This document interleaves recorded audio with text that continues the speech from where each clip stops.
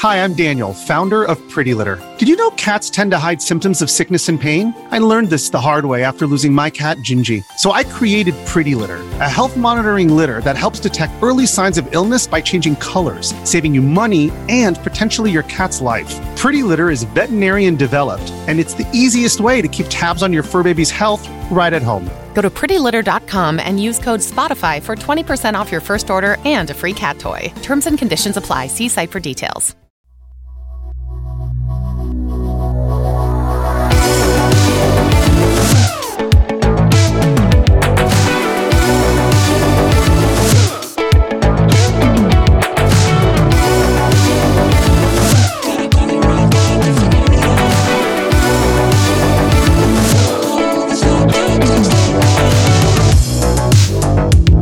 Welcome to Channel F, the show where we pit your favorite Fanbyte staff members against one another in contests of skill and knowledge to win fabulous, definitely real prizes. I'm your host, Merritt Kay, and let's get started. Our first game is called Roll Call. For 50 points, who's on this episode of the show and what are their job titles? Oh, John. Go ahead, John. Head of media, John Warren. That's you. Yeah, that is me. We have senior managing editor Steven Strom. Also correct. And we also have professional Eorzea wrangler, Dylan Skiffington. Eorzea wrangler, that's a new one. That's 3 for 3. John coming in with an early lead on this one. See, I'm in it to win it. John, it's just, it's just laser focus, you know? So we do have John Warren, Steven Strom, and Dylan Skiffington. This is sort of like a... Have we had this configuration before? Because it's sort of like the old, old fan with. It is. Yeah. I forgot. Yeah. This is the original crew. Remember fan? But in February 2019, it was just the four of us. Yeah, that's so weird. That's wild. You didn't even. I don't even think you planned it this way, Merritt. But it's very fitting. I don't know if I did, but that's so funny to think that. Yeah, it's been 3 years since that fated day. That's weird, right? It's been 3 years since you returned my email, and I went, "Holy shit!" Merritt wrote me back. I was like, "It's been 3 years since I had an ill-advised public meltdown about AT&T destroying my job," which then turned out to be okay. But now I wouldn't do that. Just I want you to know that if AT&T said, "Merritt, your job doesn't exist anymore," I wouldn't post a public thing that said, "Well, I guess I need a new job." It seems unlikely that AT&T would do that. But. Seems unlikely that AT&T would. Well, I don't know. You never know. You just never know. Who knows? Yeah. Are they on Warner Brothers now? In this economy? In this economy. Who knows? So we are recording this on Valentine's Day. It's not going to go up until the 16th, which is, I don't know. Is that anything? It's not Valentine's Day. Yeah. Is February? Because TimeDot is the site that we use to synchronize. Only tells you what today is. It doesn't tell you what it is 2 days. What it is 2 days. What is the time? 2 days. What's the time? 2 days. Okay, no. Here it is. February 16th is the day of the shining star, which is Kim Jong Il's birthday. So we wish him the best. Yeah. That's it. Is he the alive one? No, he is super dead. Okay. He's been dead for over a decade. But nonetheless, we wish him the best. It's also Restoration of Lithuania's Statehood Day. So, wow. Congratulations to Lithuania for restoring your statehood. Sorry, Jordan posted other days in the chat. One's called Do a Grouch a Favor Day. These are fake days. These are not real licensed days. I don't know. Tim Tam Day sounds pretty good. Tim Tam Day, National Almond Day, Innovation Day. That's nothing. That's nope.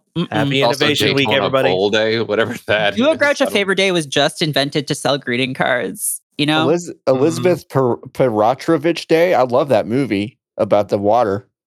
Yeah, is that the one where Christoph Waltz shits himself to death at the end? Sorry. No. What? No, I was doing an Aaron Brockovich joke. No, she's actually also an activist and was instrumental in the passing of Alaska's Anti-Discrimination Act of 1945. So I'm glad to know that you find that funny. I don't. I think that's great, Merritt. Please don't cancel me. We're supposed to have a quiet week. Sorry. I'm so sorry, Elizabeth, that your contributions are deeply, deeply felt today. That's right. She received a Google Doodle in December 30th, 2020. Aaron Brockovich? No. No. Let's get out of this quagmire. We have to. And into another one.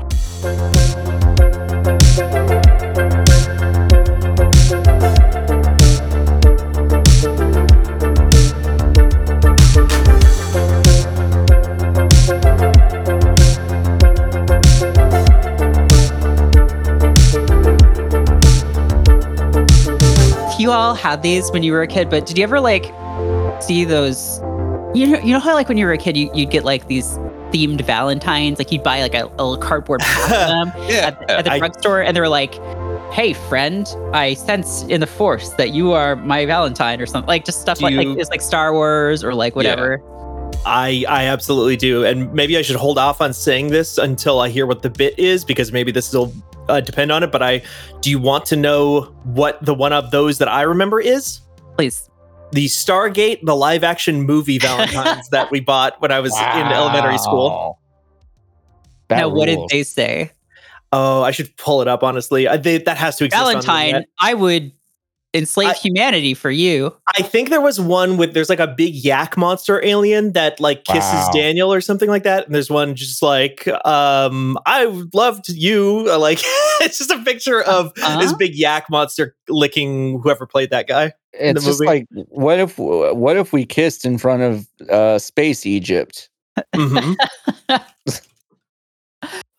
Well, okay. I've looked up Stargate Valentines. It's all SG-1 now. I'm sorry. Nintendo has put out a range of these over the years. And I definitely remember having some of them at some point. Mm-hmm. And so what I've done here is collect a number of quotes from these Valentine's Day cards, these Nintendo-themed Valentine's Day cards. Oh my God, okay. And what I want you to tell me is which Nintendo brand character is associated with the quote on the card. Okay. Which Nintendo character is depicted on the card? You don't need to see it to guess this. Right. Most of them are going to be quite simple. Do we say our names first? Say your name to chime in. Okay. All right. Let's start off with an easy one. I'm bananas for friendship. Your name? Okay. Well, John did say, well. Steven. Okay. Steven. That would be Donkey Kong. That is correct. That is Donkey Kong. Thank you. Welcome to my kingdom of friendship. Steven? Go ahead. Princess Peach? That is correct. Yeah, Peaches got it. That's a really fun one. That's like fun one, right? Welcome. Well, it's like you get your hopes up. Welcome to my kingdom of friendship. You got Friendship Kingdom, dude. Friendship Kingdom, dude. Bingo. Bye-bye. You've already been living there for 20 years. I made you platonic cake, idiot. You jerk. Friendship is a lot of these are about friendship because they're for children. So, right. Sure. Friendship. Children can't feel love. Well, we don't like to talk about it. Friendship is a sturdy castle. Sturdy castle? Is a sturdy castle. Sturdy castle. Steven. Go ahead. Super Mario Maker 2 Mario in a hard hat. I'm afraid not. That's a good guess, though. A sturdy castle. Friendship is a sturdy castle. Well, that one kind of gives it away. Now, what was that, though? I don't know what that is. Oh, really? I think that threw me off more. Well, that was the character who came in and did that because it was so flawless that it was the guy who did it. I mean, I think I have a guess now. John, go ahead. Bowser? That's correct. What the fuck? What is he known for? Friendship is a sturdy castle. I guess he Bowser from Mario. All right, sure. I guess he breaks into castles, but he has his own castle too. But they're like always. I was going to say they're always called fortresses, though. Well, Friendship is a sturdy fortress. Just doesn't have this. That was the first draft, and they were like, you know what? Can we just go? I know it's a fortress canonically, but can we just use castle? And like it went all the way up to Miyamoto, and he was like, all right, just this one time. It's fine. Eureka! I've discovered the perfect Valentine. Steven. Go ahead. Dr. Egad. Oh, close. I thought you were going to get it there, but no. should have known he didn't go. It's a bit of a trick one, kind of. Can you repeat it? Eureka! I've discovered the perfect Valentine. Dylan? John, Go ahead. Oh, go ahead. Is this too early for Dr. Mario? This is Dr. Mario. Yes! Wow, good. That is exactly what I was going to guess. Dylan, good job. I love it when my endocrinologist tells me, Eureka! I prescribed you double the Spiro dosage. I figured something out. No bones about it. I'm your Valentine. Oh, Dylan. John. Okay, well, Steven. Dry bones. Correct. Good job. I think Steven was first. Okay. I felt like I was first, but there's also yeah. Last one. You took me by surprise. Be my Valentine pal. You took me by surprise. Be my Valentine pal. Steven? Go ahead. Is that a boo? That's a boo. Wow. That is some nailed great it. work. Booyah! From fucking downtown. The just half court shot on that one was beautiful. The surprise made me think it had to be a shy guy or Yeah. a boo because he covers his eyes. He covered it and goes, I thought it might be Peach again because she gets kidnapped a lot. You took me by surprise. You took me by surprise. You took me physically out of my home by surprise. You took me physically by You surprise. snuck up behind me with a rag soaked in chloroform. God. Jesus. Bowser's chemical budget's crazy. Oh my God. So that was Mario Valentine's. That was our salute to Super Mario Valentine's Day. Wow. Did you ever have that thing in school where it was like some company was like, hey, pay us money and your kids can fill out these matchmaking forms and then we'll tell them who their matches are in the school? What? What? No. No one had this. No. Okay, Jordan had this. Wait. Do you mean like job wise, or do you mean like? No. I mean, like they're basically telling kids who they should They should date. No, we never had that. We had like the grams. Where the candy grams or like the candy grams and stuff. Yeah, that was always like fun, huh? Yeah, that was. I loved sitting there in class, watching a couple people get a million of them, a couple people get a couple, and then me just sitting there going like, "Well, I guess no one thinks about me ever." Yeah, that was fun every day. Well, you go, Glen Coco. Well, on the bright side, John, most of those people are probably miserable now. So I mean, probably. I saw a few of them at my 10-year. Yeah, I saw a few of them at my 10-year reunion. Let's just say, my hair's looking pretty good. Nice.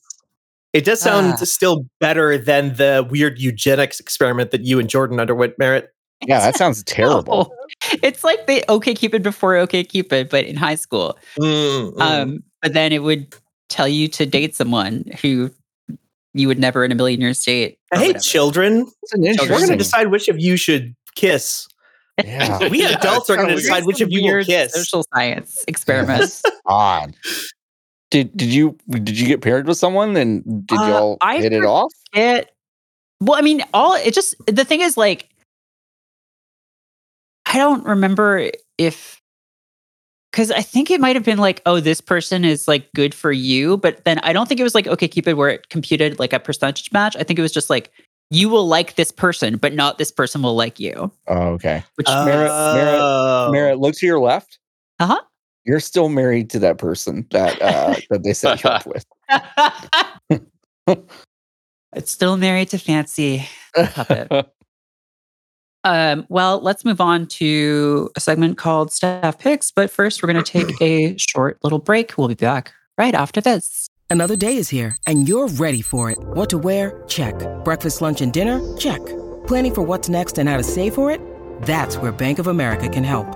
For your financial to-dos, Bank of America has experts ready to help get you closer to your goals. Get started at one of our local financial centers or 24/7 in our mobile banking app. Find a location near you at bankofamerica.com/talktous. What would you like the power to do? Mobile banking requires downloading the app and is only available for select devices. Message and data rates may apply. Bank of America N.A., member FDIC.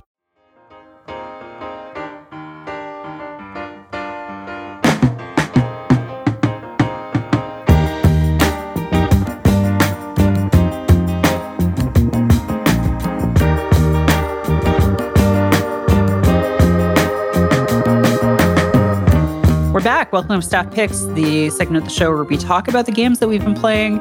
And if you talk about Vampire Survivors, you lose 1,000 points. That news for you, John. You can talk about it. I don't know. No, I'm not. I've got another one. I mean, please talk about it. I've been playing Final Fantasy VI. I don't usually do this segment, but I just wanted to say that it seems to be a pretty fun game so far. Yeah, I don't know if y'all heard about this one. Came out about 50 years ago. Yeah, and I love jokes like that because it's closer to 50 than it's closer not. to 50 than not at this point. Yeah, it did come out 30 years ago. Like actually 30 years ago. So that's fun to think about. Yeah. Don't think about that. How do you like it? How do you like it? I like it a fair bunch. Yeah. I just got to the point where you get the man who punches, and he can do like Street Fighter combos and stuff, which is cool. Yeah. And there doesn't seem to be any limit on that. So he just seems to be the strongest guy. The limit is the ATV bar.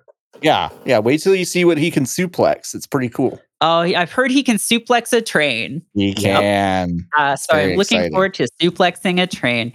But are you playing the Pixel remaster, or are you playing like I'm GBA? Playing the Super Nintendo Entertainment System. Oh, you're playing Final Fantasy 3. I'm playing Final Fantasy 3. Wow. Yeah. It's the third one.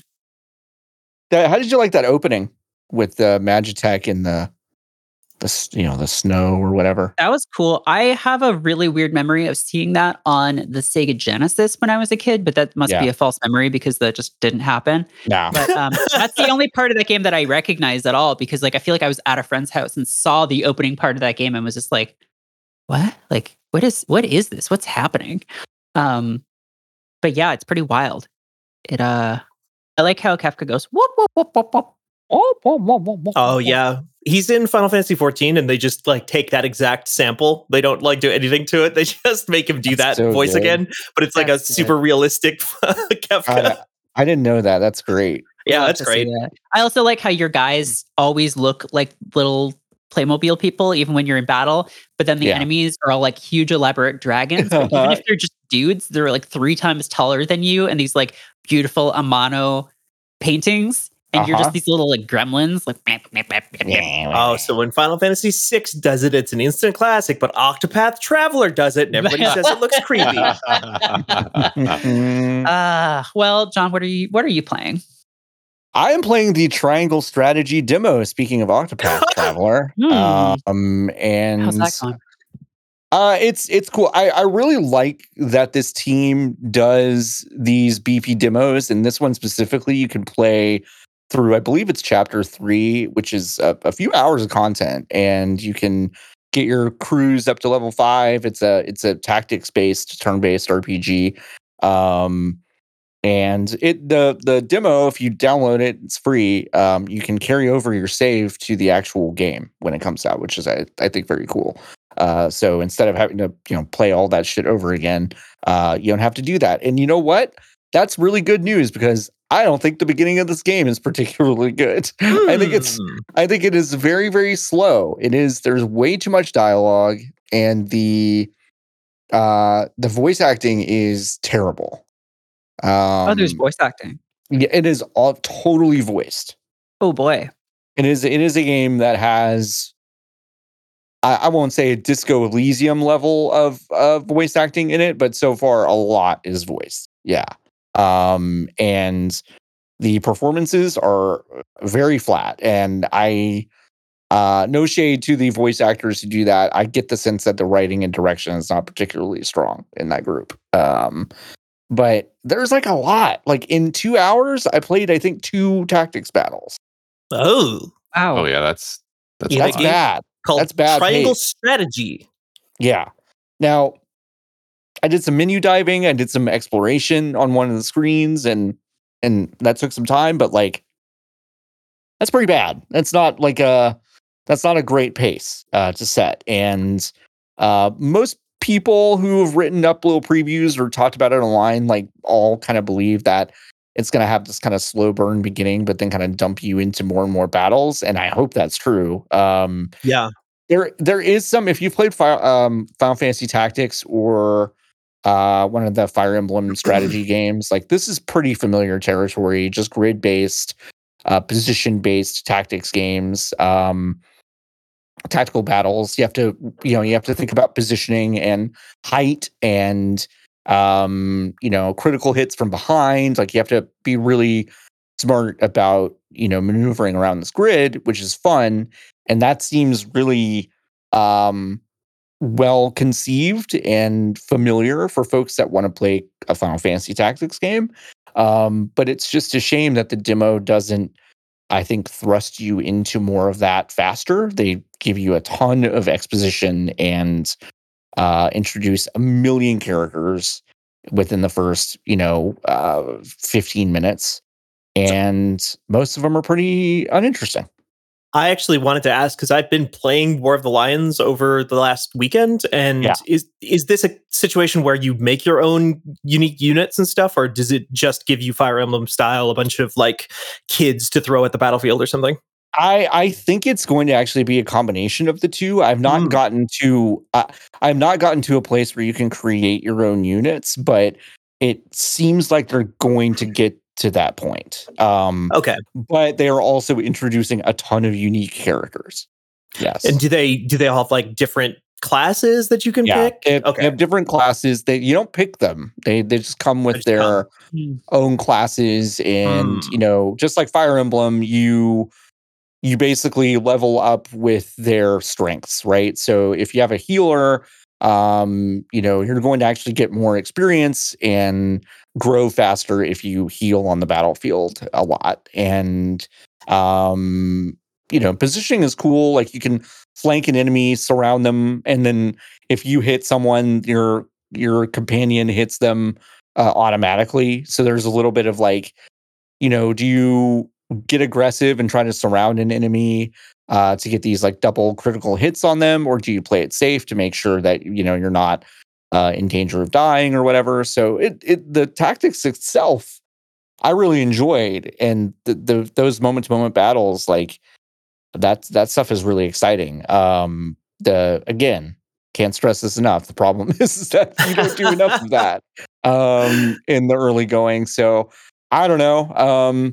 There seems like there will be some relationship building stuff. Like the main character, Sarah Noah, can basically do branching path dialogue stuff, and it affects the way other characters feel about him. But it's yet to be seen like how impactful that stuff is. What is the story that they're talking about this whole time? Like they're a high level version? A high level version is that they're basically three kingdoms, and that's why it's called triangle strategy, because they're positioned perfectly in a triangle on the map. And a strategy game with three kingdoms. And I know it's never been done before. And basically each kingdom controls one resource, and so even the narrator at the beginning of the game is like, these three kingdoms each control one precious resource. Naturally, battles have raged for centuries over there, blah, blah, blah, blah. And so you like come into this at a time of peace, but shit's about to go down. Like one of the kingdoms is highly religious and controls all the salt in the realm. And I know. And, salt is the funny. I assume they were gonna all be fantasy resources. Like they have ceruleum and they have magic beans. It's like iron in the dirt, and then it's salt in this lake, in this religious kingdom's lake. And it's like you're the main character. You're about to get married to like the princess of like a militaristic kingdom, as like basically a marriage of convenience, as like a peace offering between those two kingdoms, and the shit basically jumps off from there. I mean, they're setting up something that I think could be interesting, but the way it's delivered is like so flat. It's kind of disappointing. Yeah. And I mean, I will say, even as someone who has not played a ton of tactics games, even after Fire Emblem, I'm like, I'm good on the whole three kingdoms that are at peace, about to go to war. Like every game is that now. Yeah, it could be a lot of different stuff, but these tactics writers. They kind of go to the same well. It's your Protoss, Zerg, Terran triumvirate. Yeah, pretty much. Yeah. How come like every game so far this year has just like so much text? It doesn't stop. Yeah. Like they'll say that for Vampire Survivors, not a lot of text in that one. No. Yeah, not a lot. Also, yeah, I just want to be clear. I don't have any problem with that game. Everyone is talking about it in our Slack all the time. Oh, I know. I'm just playing it during our meeting. It's our stand-up meeting today. Well, they just did an update and they give you an evolved lightning ring now, and that's very fun. Yeah. Okay. So, but yeah, so many words. Just like, hey, just let me do the thing. Like at least Final Fantasy VI, that new release starts with like a little bit of words, but then you're just fighting dogs and stuff with your big robots. Yeah, I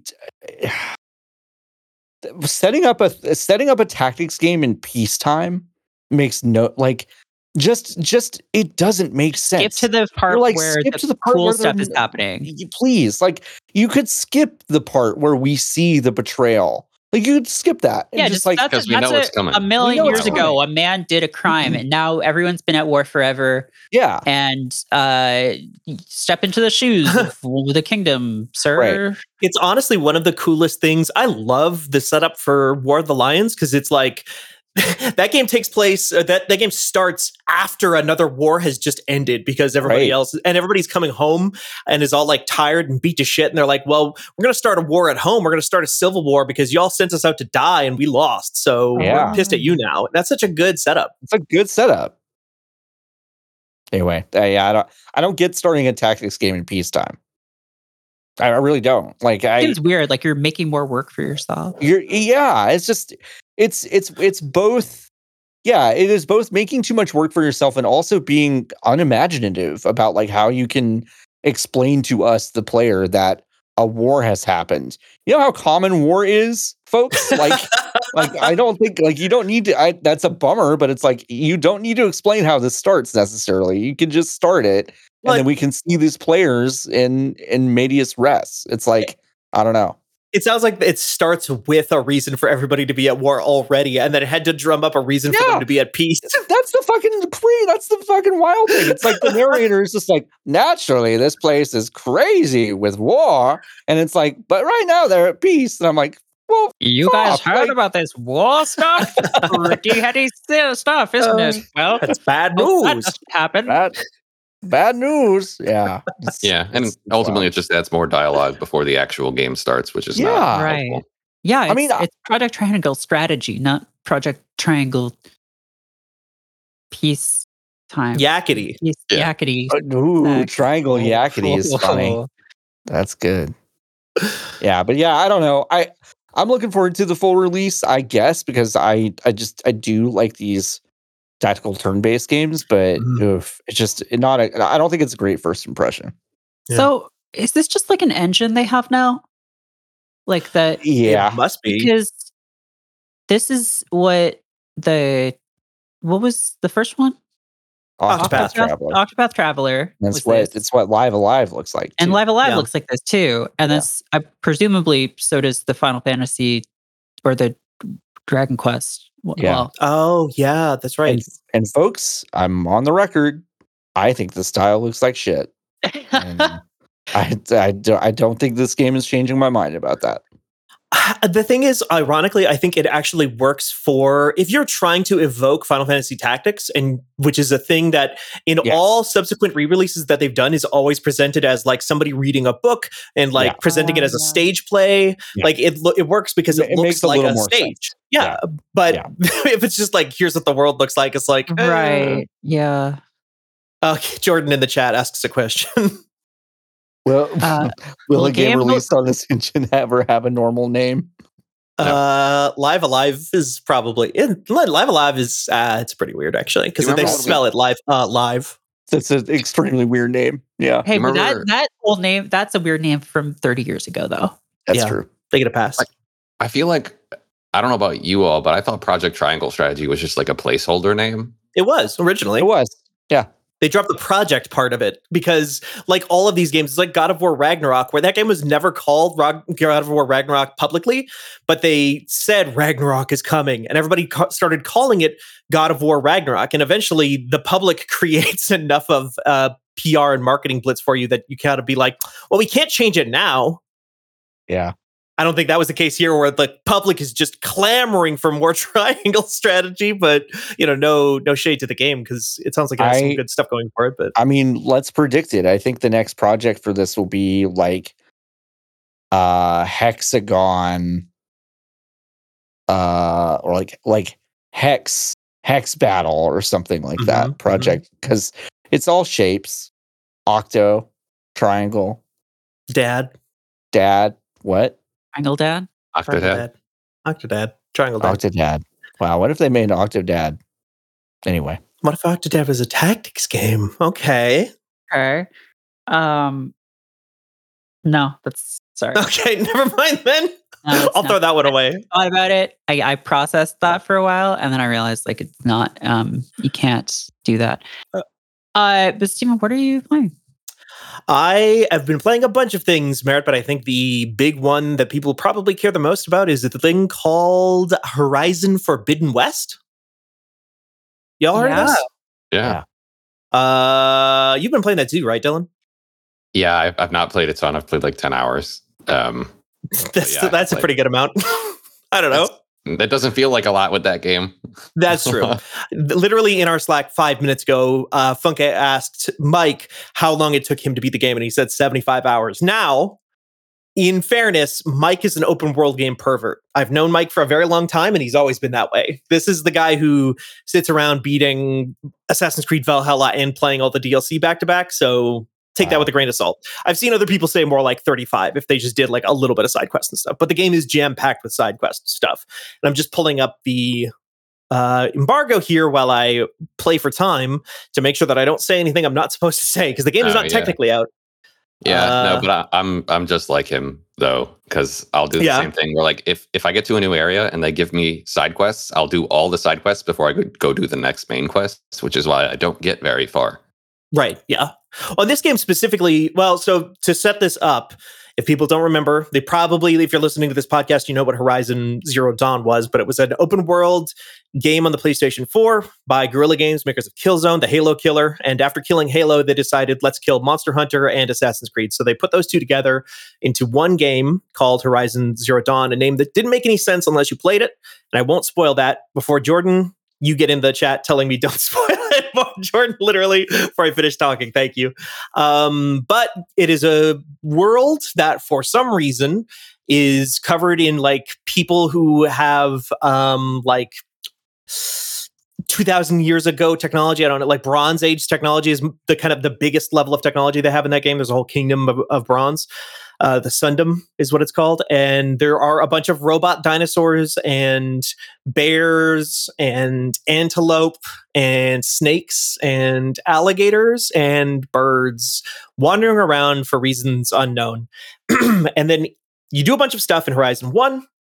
Horizon 2, now a red fungus is going all over the place and killing everything. So Aloy, the main character from the first game, is like, I gotta go west. I gotta go figure this stuff out. Something bad's happening, but the solution is out west. Lance Reddick is there.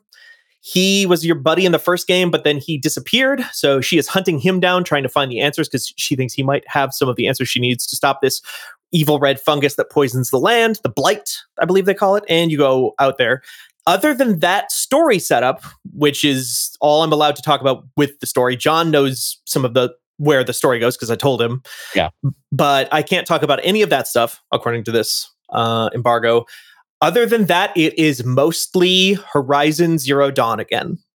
You have a bow, and you do most of your best work with a bow. You shoot the dinosaurs with a bow in their big flame sacks and their laser beaks and their saw blades and stuff. And then those parts fall off and you loot them. Sort of Monster Hunter-like, but open world, much more open world and kind of easier. I actually cranked the game up to hard because it was a little bit too easy for me. Healing items and crafting items to make more arrows and different kinds of ammunition for your different weapons in the game, like a tripcaster, they call it, which is like a trip mine slingshot they just like put that stuff everywhere. The materials that you need to heal and do all that stuff is every damn place. You've got a massive skill tree, so you can do a lot of stuff like hit a bunch of guys with like 3 light attacks, and then you can follow up with a heavy attack, and they will explode, and that will knock off their armor and leave their weak points exposed. You can slow down time to shoot those weak points afterwards. A lot of stuff like that going on. And I think the story is not very good. The story that you cannot talk about? The story I mostly can't talk about.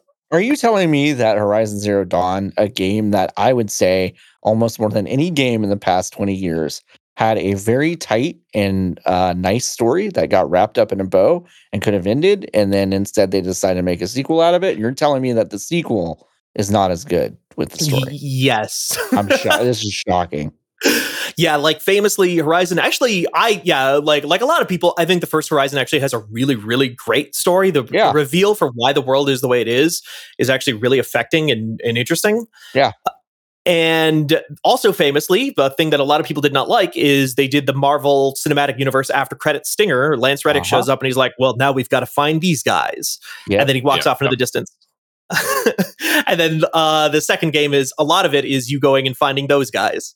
Or things or whatever. You don't actually know at the beginning of the game what you're looking for.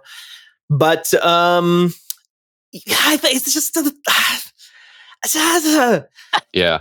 Aloy. Oh, sorry, Dylan. Go ahead. No, I was just gonna say, like, my biggest complaint, like you said, with it so far is just the fact that it's literally just like it's been 6 months. Like you literally after you finish the first game, Aloy just went off to do the next thing. Like there's literally no time in between. Nothing has changed. According to the characters in the game, she left the same night the game ended. Damn. Yeah. Other than that, red goo showing up, like very little has changed. Except Aloy was always kind of like really abrasive, which made sense in the first game because the whole idea was that she was this outsider character who was looking for acceptance. Everybody thought she was like a cursed being because she didn't have a family and nobody knew where she came from, and for weird reasons that get explained in that story. And she was raised by this sort of adoptive father who raised her outside of the main village that she is from in the outskirts. And so she's like, the large chunk of that first game is you playing as Aloy as like a 12-year-old getting bullied and rocks thrown at her and stuff like that because everybody hates her. And then a large chunk of that game is also like her rising up to kind of like defend them regardless of how she's been treated. And then in this game, they kind of like completely it would make sense in the first game that she was kind of abrasive and didn't have a lot of like social graces. But in this game, it's like she just completely like they've gone and crank that dial up to 15. And it's just like she has zero empathy for any other person. It's not like she is awkward. It's like she's just a huge asshole to everybody she meets.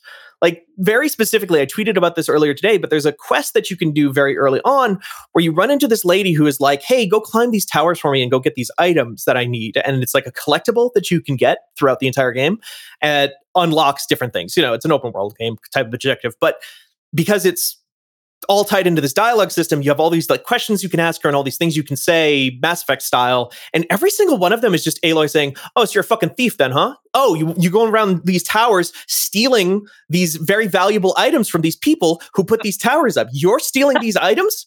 And then at the end of the dialogue, she's like, "Oh, by the way, I got 6 of those already. Because I've been wandering around this town, like all these towers, stealing these things. Where I've been on these towers, and Aloy's like, oh, this looks useful, and snatch." And then she like in that exchange is like, "Oh, by the way, I already found a bunch of these for you." It's like, what are you doing? Wow. Why are you saying like calling her a thief when you've been doing the same thing and it's totally fine when you do it? Me thinks Aloy protests too much. It's weird. Okay, wait. So hold on. Let me just figure this out. Yeah. So we're dealing with a sequel to a popular title in which a character is just like really rude and like shitty, and the world is threatened by some kind of like red goo or slime. Mm-hmm. So put it in the toaster, it starts dancing. we're basically dealing with a Ghostbusters 2 situation. So basically, a Ghostbusters 2 situation. Yeah. Yeah, Lance Reddick plays Vigo the Carpathian. Yeah, Peter McNichol's there. Can you imagine if Peter McNichol was in this game? It was like, oh, that'd be great. You know, he was in a fantasy movie back in the 70s or 80s called like Dragon something. Oh, Dragonheart? Yeah. Yep. Dragonheart. Awesome. Dragon Slayer. Dragon Slayer. He's the protagonist. Oh. Wow. Yeah. Wow. It's from 1981. Well, Dylan, how about you? What are you playing? What do you have to? I know you've been really busy with guides because so much stuff is coming out in the next couple of weeks. Yeah, it's a bit hellish. But no, I guess I recently beat a game called Call of the Sea. Oh, it's like a short-ish, like 6-hour game. It's mostly one of them. It's one of them walking puzzle games, essentially. A walking simulator, if you will. Yeah, but it's beautiful. It's very, very gorgeous game. But yeah, you basically play this woman in like the 1920s or something, who's got like weird splotches on her hand. Like that's one of the first things she's like, yeah, I got weird splotches on my hands. That's not how she says it, but whatever. And apparently she has like a disease that's like slowly killing her or whatever. And so her husband sets off on this adventure to try to find a cure. And apparently the cure is some island in the Pacific where he has to go to like these Pacific Islanders and be like, hey, can you bring me to this island? But apparently like the island is like cursed in their culture. So he has to like hire people from the island to bring him to it. And basically it's one of those things where it's been like, I don't know how long, 6 months, a year. And you never heard back from your husband. So you're like going there yourself to like find out what happened and discover, what went down or whatever. And you're basically just exploring and solving puzzles and figuring out what the heck is going on, because there's all these like rumors about people going to the island and disappearing or dying or being like horribly killed or whatever. So yeah, it's like this weird like puzzle. You have a notebook that you bring with you all the time, and the character like jots down various things that are useful in the wild puzzles that they do. And then it gets into some weird stuff with like goo and hallucinations and a bunch of strange shit. Another goo situation. Yeah, it's another. You have like these weird, vivid dreams where you're like a mer person with like webbed fingers. This is what I remember from the trailer of that game, is that there was some like Shape of Water stuff going on. Yeah, definitely that. But it's just like this weird thing where you're basically finding notebooks from your husband, who for some reason the entire game you keep calling your husband my old pal. What? I mean, it's the 1920s. What? But like in the 20s, they used to say that. Yeah, where are you, my old pal? Hi, buddy. I'm worried about you. What? I don't understand. It's also extremely weird because, like I said, it's the 1920s, but I think the developers were trying to be good about it. But again, it's the 1920s, so like they try to be good about diversity, but also they have to point out that like people don't trust black people in this world and like stuff like that. It's weird. But yeah, you're just like finding notebooks a whole bunch of times, which like give you clues about like what they've discovered. And along the way, you're kind of discovering things about yourself because, he's there for a cure for you. And you're also kind of like putting the pieces together as you go along and figuring out what's actually happening. I don't know. It's a fun little game. And it's like ultimately it's one of those where I don't know if that's necessary. So I won't talk about it because I don't know if it's I don't really consider it a spoiler. But it's a fun game to walk around with. My biggest complaint with it by far is it's too easy to miss one thing and not be able to solve a puzzle. Do you have like an inventory? Oh, sorry. Go ahead. No, you just have your notebook with clues, right? Like as you discover things, she'll write them down, but you have to interact with the object to write it down. But it's like one of those. It's one of those things where even if you know how to solve the puzzle, unless you found the clue that tells her how to solve the puzzle, you can't solve the puzzle. That's frustrating. It's like when I go into a cave in Skyrim and pick the bones clean of a cave, and then I go to the town and it's like, I left my sword in the cave, and then I go back in there and now the sword's in there. Yeah, like there was a moment where I got to a beach, there's a camp off to a left, and straight ahead was like this giant door, which clearly you're supposed to go to. So I went to the camp to the left, then went through the door to try to solve the puzzle. And I spent like 15, 20 minutes trying to solve it. Like I couldn't interact with it. Like there were a bunch of stones that you could like press, but pressing it was doing nothing. Mm-hmm. And then I looked it up and it was like, oh no, you have to go back outside, and over by the water on the right, you have to read this note, which gives you a hint about how to interact with these things. Huh. And then you can interact with them. And I was just like, there's a bunch of that. Yeah, it happened to me like 2 or 3 times throughout the game, which is 2 to 3 times too much, honestly. Mm-hmm. Yeah, but it was fun. It's enjoyable. It's beautiful to look at. What's it called again? Call of the Sea? Call of the Sea, yeah. Call of the Sea. Yeah. And this one came out last year? I think so. Last year before? I think it was last year. I think they emailed us about 2020, end of 2020 for Windows and Xbox, 2021 for PlayStation. I think it's on Game Pass too. I remember this trailer. I remember this trailer, and it just kind of came and went, and I didn't think about it. But that's interesting. It's well, I was going to say it's developed by Out of the Blue. I don't know who they are, but it was published by Raw Fury, who published all kinds of stuff lately. They published Sable last year, as well as Townscaper and Backbone. Those are all good games. Yeah. They know how to pick them. They do. They seem to. Well, great range there of titles. Dylan, I'm glad you're getting to play something that isn't Destiny or one of the other games that you're covering. Yeah, me too. You don't sound so happy about it. Dylan just staring at the release schedule for the next 2 weeks. I'm really happy about that. Well, let's take your mind off it with another game.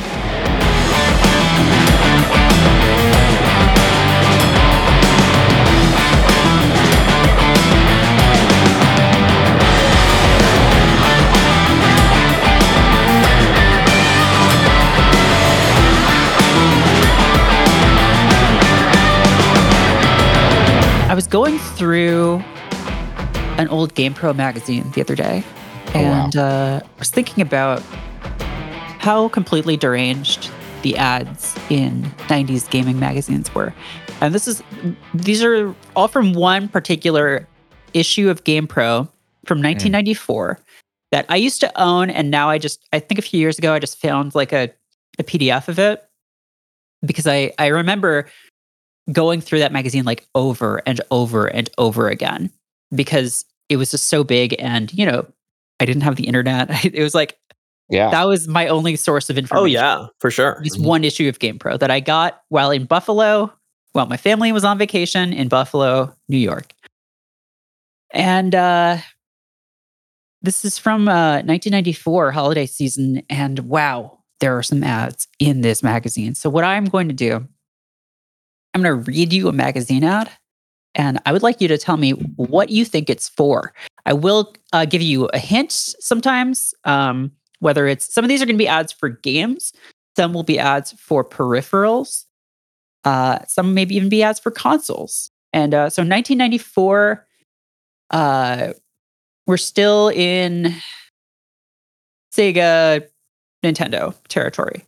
PlayStation is not out yet, I don't think. Gonna have to try to stretch my knowledge here, as I was one when this issue came out. Well, Dylan, I didn't realize that. I thought the same age as I'm cracking my knuckles. I'm like, my time John is just ready to go. Yeah. All right, and Jordan, if we could get some like cool, epic, like TV ad guitar in the background on some of these, that would be cool. All right, this first one is for a game, and it's a sequel to a game. So big, only madmen, fanatics, and 15-year-olds will finish. A whole new way of playing run and jump. 5 huge worlds, 30 levels, 1 or 2 players. Jump from world to world. Play easy, tough, or near impossible.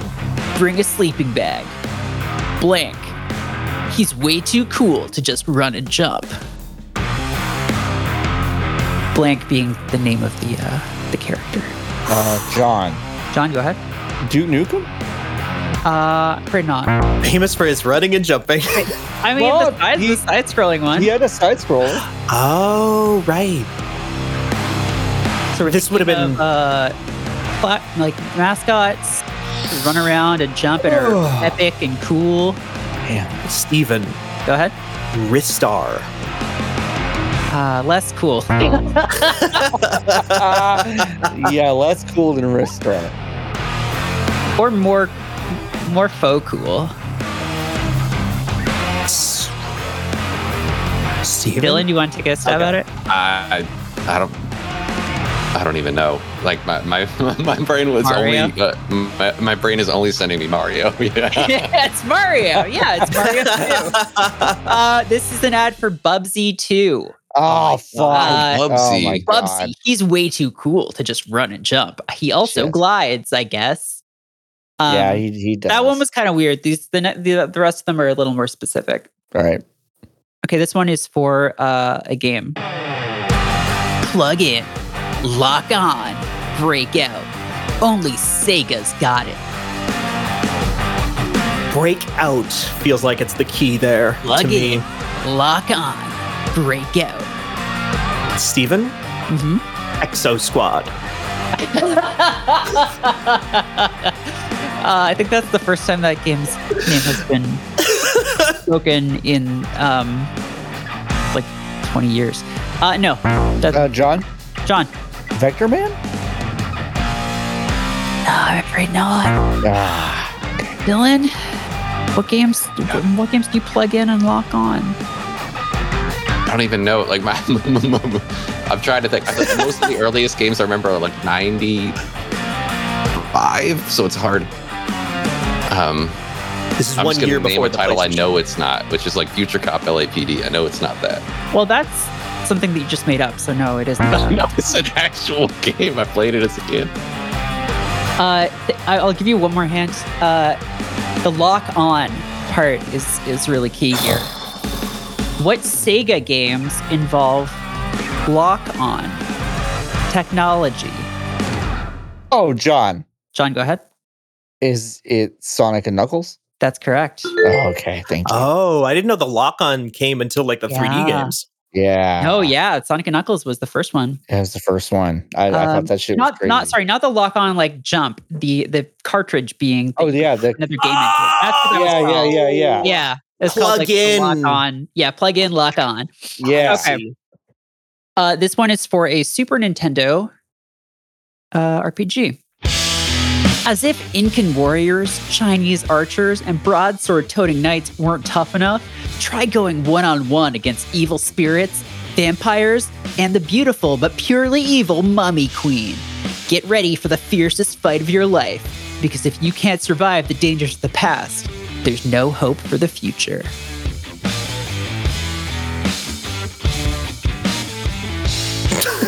That one hurt to listen to.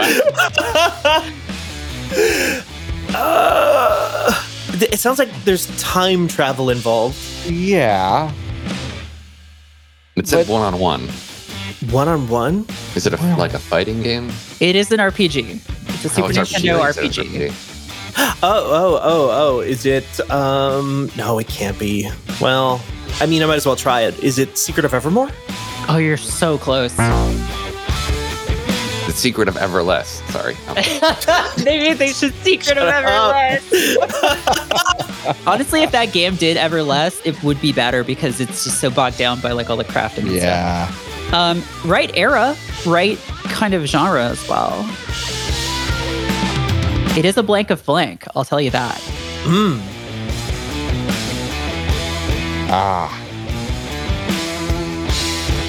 Yeah, I got nothing. These are tough. Sorry, these are tough ones. This is good. I like a challenge. This is for Illusion of Gaia. Oh, which is the follow-up to Soul Blazer from Quintet, which saw you in time to fight the Mummy Queen, I guess. Okay, this one is for a peripheral. Okay. Sega peripheral. Smaller window stuff it could be. Mommy, what are those two machines doing? They're making an arcade system, dear.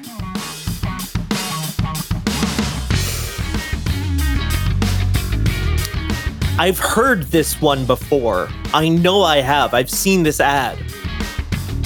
What the fuck is it? What's it called? Sega was really just obsessed with putting things in other things in the 90s. Yeah, that's what Columns is about. Yeah, I got nothing again on this one. It's really Sega. Yeah, but like I never really got into like the peripherals that Sega made. Well, that's good because they were bad. And they were bad. Yeah, I mean, I think that's why. If you wanted to play Virtua Fighter on a Sega Genesis, you would need this. I mean, John? Yeah. Is it a fucking, like a joypad? No. Like an arcade stick? Maybe peripheral is leading you the wrong way. Oh, okay. No, it's like I can't think of any names. Can you describe it? Because then I could give you points. It's like a memory expansion slot, like you plug in a thing that adds more horsepower to the existing thing. Yeah, the 32X. The 32X. I knew there was an X. 32X. Okay. Yeah, sorry, peripheral might have expansion pack. I don't know. But yeah, the ad campaign for the 32X was deranged. It was this child being like, "Mommy, what are those machines doing?" Yeah, because you put the 32X inside the Genesis. Yeah. So it's just sort of they're sort of encouraging you to see it as they're having sex. Yeah, that's fun. Which is fun. Cool. That's fun, right? They did a lot of weird ads, huh? Okay, this one is for a real peripheral. Okay. That it's gonna be tough, but you might know what it's referring to, even if you don't know the name. Our scientists worked on top secret projects for years. Then they went nuts. It was bound to happen. All that kick-butt military hardware, and the government never let us play with any of it. So when they weren't looking, we took all of their top secret technology and created a video game product that makes even the crappiest games cool. Makes even the crappiest games cool. So we're thinking of some kind of high-tech peripheral in the 90s. Is it like a gun? In many ways, it's the opposite of a gun. Steven? Is it the Sega Activator? You're very close. Piss!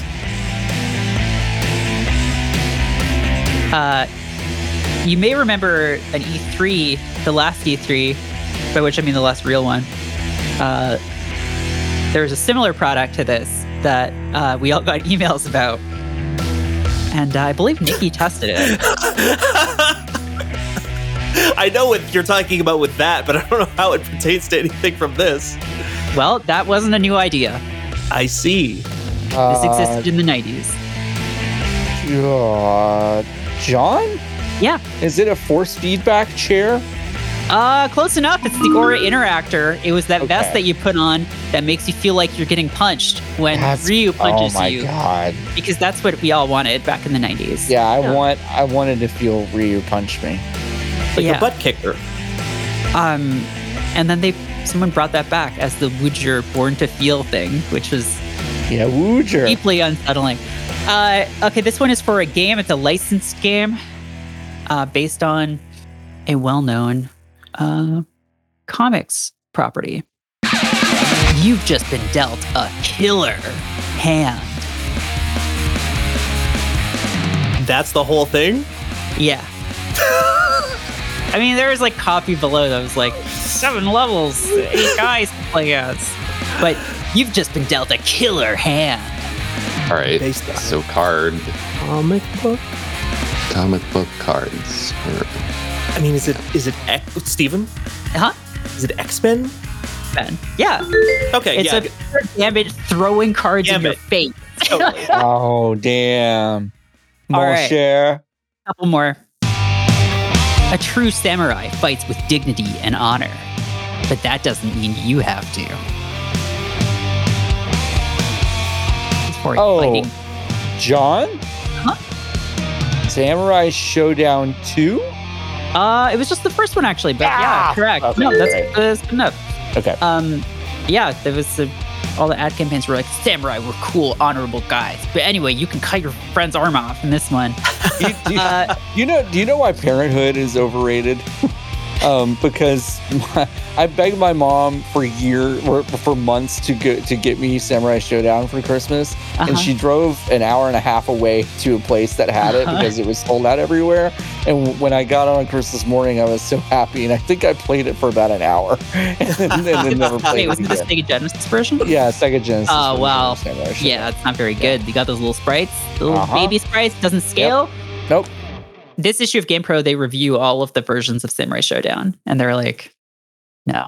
I was so into it. I was so excited about Samurai Showdown. Well, we all were. Yeah. It's like Game Boy on steroids. Steven? Super Game Boy?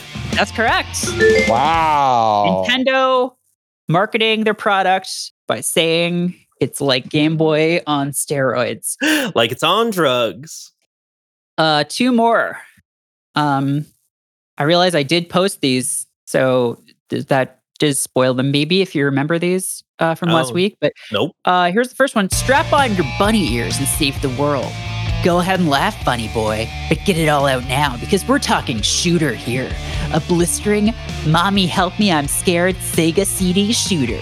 And when you've got the US Navy, the Russian Army, the 7 gods of good fortune, and an entire raccoon militia in your face, you'll be glad you're wearing a sexy tutu with fire engine red pumps. They'll help to distract Dr. Pon's bloodthirsty minions while you blast his fury buttocks into the stratosphere. Any idea what that is? What the hell? This is how they marketed like cute shoot 'em ups to American gamers in the 90s. Yeah, it's like how Kirby games, he's smiling in Japan and he's frowning in America. Well, but they couldn't change that for this one, so they're just like, yeah, that's right. It's about a bunny girl on a cute dragon, but it's hardcore. This is I think I know what this is, but it's like I can't. You want to describe it? No, I mean, Merritt described it. It's like a bunny girl and a dragon. I'm trying to remember the name of the game, though. I believe it's one of the most expensive Sega CD games. Oh, jeez. Okay. Okay, John. I'm going to take a shot, John. Yeah. It's like Kaio? That is correct. KO Flying Squadron. Shit. Yeah, wow. You got it. You got it. KO Flying Squadron. You know why? You know what's weird about that is that this is such a weird story, but they have a Sega CD, or they had one at the Miami International Airport. And when I was flying back and forth from Argentina as a kid, we would spend a lot of time in the Miami Airport, and they had a few games for Sega CD, and that was one of them. Sorry, when you said they have a Sega CD, I was just like picturing like now. Can you imagine if they had a Sega CD like now and they're like, hey, do you guys want to hang out in our lounge and play the Sega CD? Right. Like, fuck yeah, I do. I'll be an Emerald member or whatever. Yeah. Last one. The average male reaches his sexual peak at age 17. Whoa, oh my God. Canceled. And lives to the age of 73. So what should you do in between?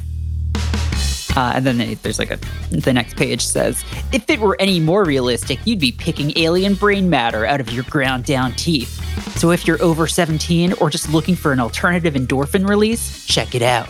Otherwise, heat the milk to 150 degrees, pour over toast, and call mommy. Peace. I'm going to take a wild... Peace is actually in the copy. Peace is actually in the copy. I'm going to take a wild stab in the dark and just say Alien Syndrome? No, sorry. This I should have said beforehand. This is for a console. Oh. It's for a console. Console? Steven? Sure. Is it the Jaguar? Close. John. Yes. The 3DO? That's correct. It is the 3DO. Because there were 2 ways to sell people things in the 90s. You could either be like, it's like sex, or you could say, you're a pussy if you don't play this. Or both. Or both. Or both. Yeah, the 3DO was really out here telling people, like, put your baby toys in the trash. Get a 3DO. And of course, we all did. And we all got, and you know what? I don't know anyone that didn't have a 3DO. No, yeah, who didn't? Everyone had one. This country was filthy with 3DOs. We built this city on 3DOs. You've got Road Rash, you got Gex. Those are the the three 3DO games. That's what it stood for. 3DO, 3 games. Yeah. Well, how much would this cost me to buy a 3DO today? Let's find out. I'm sorry. I didn't mean to. I should put more respect on Mad Dog 2: The Lost Gold. Oh, yeah. That's important. 3DO will go for about $150 to $200 today. Oh, wow. That's really funny to me that in the era of overinflated video game prices and like old console stuff, it's cheaper now than it was then by a factor of like 5. Yeah, I was about to say no one fucking wants. No one wants this. No one wants this. I will say the games are more expensive, but they just made a lot of these that no one really sold, I guess. So yeah, and also like I think like 3 or 4 different companies made them too. Like there was a Panasonic one, and then I think there were like a bunch of others. Yeah. Yeah. So I might be thinking of the 3DI. I always get those confused. But we wish the Panasonic 3DO the best. And I'm just going to tally up the score here. And John, it looks like John is once again the winner of this one. And we're going to have to like institute some kind of rule. You know, on Jeopardy, when someone starts doing too well, they just sabotage them and they don't talk about that, but like they talk do. about it. Yeah. I think I'm hitting 80% on my appearances. Wow. Yeah, that's true, Steven. They just sort of dose them with weed cookies. Oh. So they don't answer as good. I'm going to do that to John. You got to be careful about that, though. You don't want him to get into like a flow state and actually start answering better. That's true. That is true. Yeah, that can happen. So, John, your prize is I will play. So I'm doing an all request episode of the Retro Stream, Retro Landfill, before it goes on vacation for Elden Ring. Wow. And I will play a game of your choice on that stream. You don't have to tell me now. You can think about it. But that will be the prize that I will play. I'm guessing probably not a very good game that you're going to pick. But who knows? Maybe it will be. But no, I already know what I want you to play. You do? Yeah, I want you to play Bug on Sega Saturn. Terrible. Well, okay. Bug. Is that different from Bugdom? Yes. Yeah, Bug is. Can I tell you something disgusting? Yeah. I actually have played Bug before. Oh, that's fine. I've beaten it 6 times. Before. I remember a friend of mine rented a Sega Saturn when we were kids, and I played Bug and was like, "This doesn't seem like worth another box. This seems like it could be on the Sega." But Bug, it was their attempt to create a new mascot. Yeah, because they just had no Sonic. Because they had no Sonic, and they're like, "What if we had a little Bug with a kind of festive little tuchus?" Yeah, it's a perfectly sculpted ass with a stinger, and then when he jumps on someone, he goes like, "Eat brains, bucko," or like whatever. Well, it's great, but yeah, that's what you're gonna play. So next week I'll be playing some Bug. So I'm excited. You can all look forward to that. Thanks for listening to our show. If you liked it, please tell a friend, or rate and review us on iTunes or whatever app you use that supports rating and reviewing. Zune Music. Please like us on Zune. Please share. Please re-Zune on your Zune. Give us a on the Nintendo Miiverse. On the Miiverse. In Miitomo, just say one of your interests is Channel F. When they bring that back, definitely going to bring that back. Or just tweet about it. That would be cool too. Last week or like the week before, some people were like asking for games podcast recommendations, and I saw a lot of people being like, you should listen to Fanbyte shows. And that was really cool. That was so cool. That's how it works. That's how it works. Like, that's how more people hear about it. That's how more people listen to it. It's legitimately the best way you can support us right now is just telling people. People always come up to me on the street and they're like, Merritt, how can I support Fanbyte? Take my money. And they throw cash at me. They throw jewels. Mm-hmm. And I say, thank you. But what you really could do is just tweet. I don't need your gems or your doubloons. You can keep those. Keep those to pay you for your pet hedgehogs cleaning when you have to take him to the sink and then have a vet clean him with a toothbrush or whatever. What am I even saying? I don't know.